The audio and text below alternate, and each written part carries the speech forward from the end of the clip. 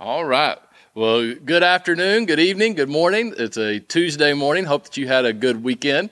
We are continuing our journey through Scripture, and we are starting a new book today, the Book of Numbers. My name is Philip Thomas, pastor of Journey here in Elgin, Texas, and glad you have joined us as we continue this journey.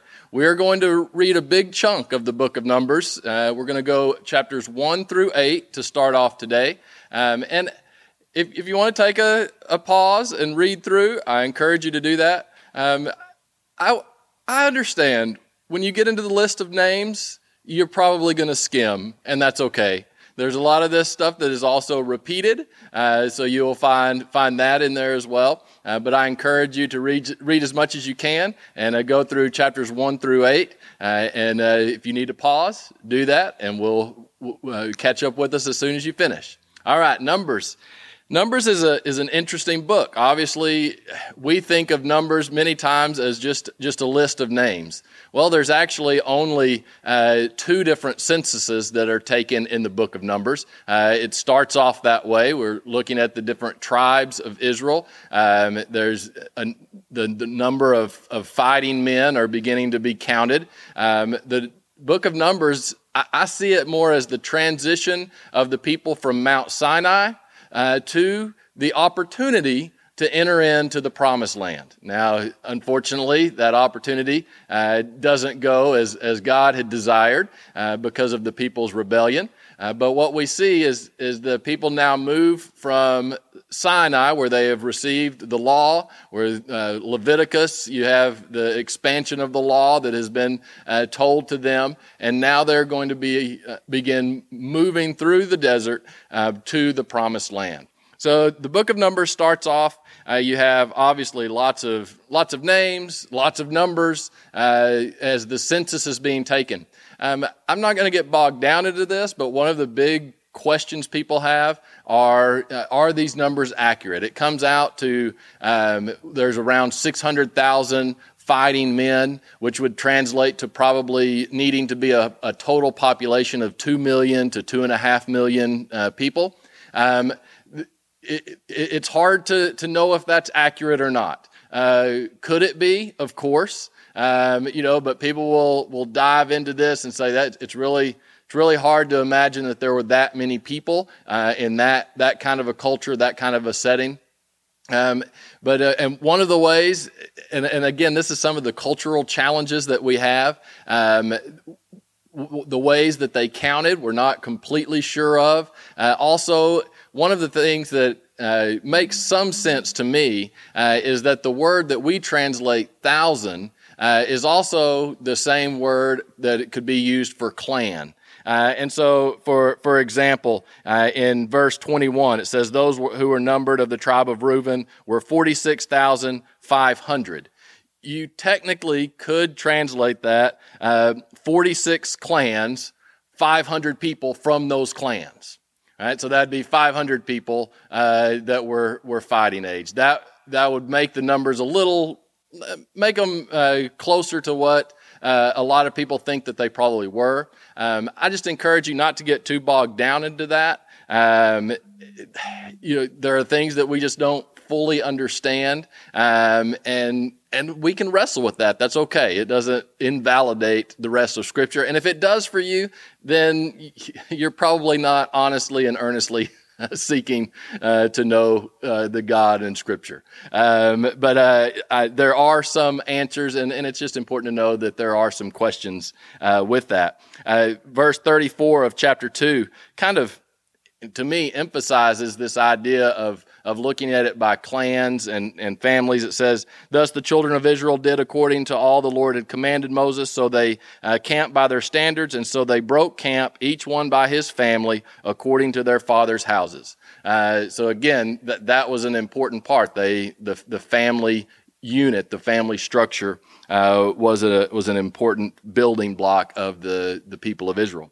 So as you continue going through Numbers chapters 3 and 4, focus on the Levites and their duties of to how they're going to pack up and carry the tabernacle. Remember in Leviticus, we had the tabernacle that the plans were laid out. God laid those out all about the holiness of God. They consecrated all of the things to God. Now they're preparing to start moving across the desert. Well, they have to pack up the tabernacle to do that. And so we see God giving guidance to the Levites on how they are going to pack up the tabernacle when God tells them to. So chapters 3 and 4 go through that.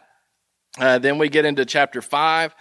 We see kind of, again, how you handle people who are unclean. That's a reiteration of some of the things that had happened in Leviticus. And this is what you're going to find in Numbers. It kind of, it morphs from list to laws to narrative, right? So it just kind of is going all over the place. I did think it was interesting there in chapter 5. Most of the chapter, starting in verse 5, deals with adultery and deals with the relationship between a husband and a wife.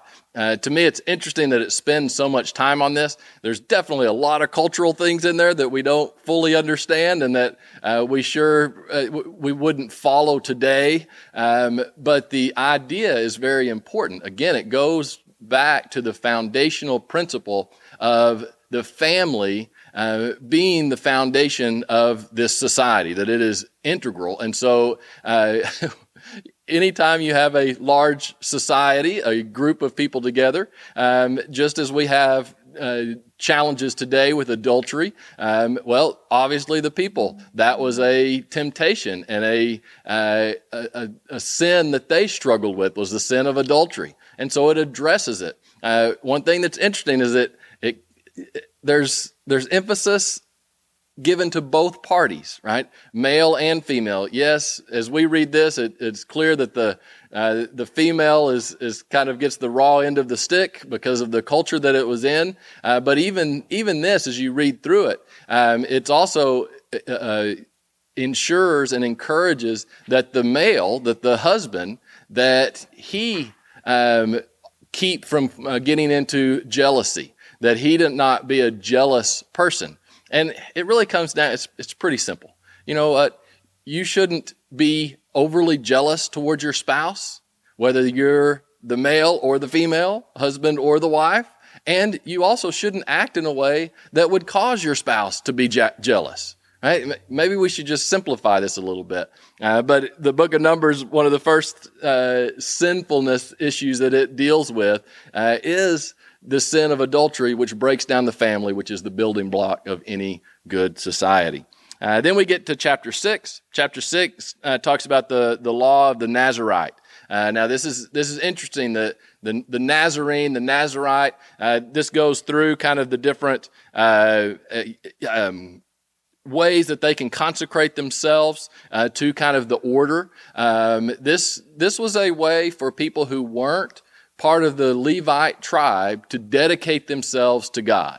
Right? In a way, we may look at it as a monastery, something like that. It's a little bit different, but it was a way that anyone could consecrate themselves before God.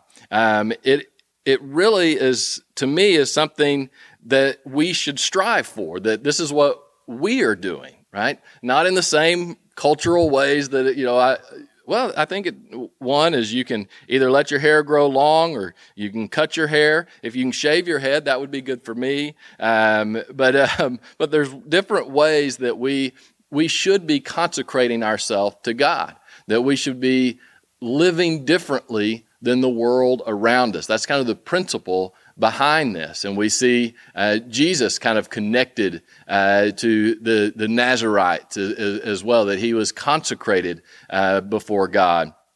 And we should there in the last part of that, it says, must do so according to the law of his separation, the law of separation. Again, this idea of separating out from the world around you. That's something that we should all strive to do. And I thought it was very interesting. I'm going to read this scripture to you, and if you read it, you were probably surprised that this was in the book of Numbers. It says, "The Lord bless you and keep you. The Lord make his face to shine upon you and be gracious to you. the Lord lift up his face upon you and give you peace. That's a very common blessing. It's one that I have heard in different settings. I was shocked when I read this in Numbers, right? It's not what we think of. But again, it's connected with the Nazarites, who they were separating themselves from the rest of the world. They were dedicating themselves to God. And when we think about dedicating ourselves to God, it goes with that blessing, that the Lord bless you and keep you, that God blesses you and he wants to keep you, to make his face shine upon you, to experience his love, his graciousness, right? The Lord lift up his face towards you and give you peace. So when we separate ourselves for him, when we consecrate our lives to him, we can expect and we should look forward to experience his graciousness, to experience the peace that comes only from him. So as we continue on in the opening of Numbers, chapters 7 through 8, just goes through, again, the priest and the Levites. They are going through the process of preparing the tabernacle. They're offering sacrifices. They're getting ready to leave. They're getting ready to pack up and start moving across the desert. Chapter 8, same thing, the dedication, cleansing of the temple, going through all of that. It's very detailed. It's very specific, again, because this was given for them to be doing this at that time. Again, Numbers and really the beginning of this, a lot of these things that are written about how the Levites and priests work in the tabernacle, they were written for that time specifically, right? Because they were dealing with the tabernacle. It doesn't mean that we have to follow those exact rituals. It was for that group of people during that time, and it was preparing them to make this amazing move. And so now they're going to be moving from Mount Sinai, and they're going to begin going towards the promised land. And they have been now at Mount Sinai nearly, a full year. So they have begun the second year after leaving Egypt. And this is going to begin quite a journey for them. And so next week, we're going to see how that journey gets started. Or not next week, on Thursday, you'll see this on our podcast and YouTube. And so I encourage you to read Numbers chapters 9 through 12. So chapters 9 through 12, and we will talk about those on Thursday. I hope your week is going good. Have a good couple days, and we'll see you back here on Thursday.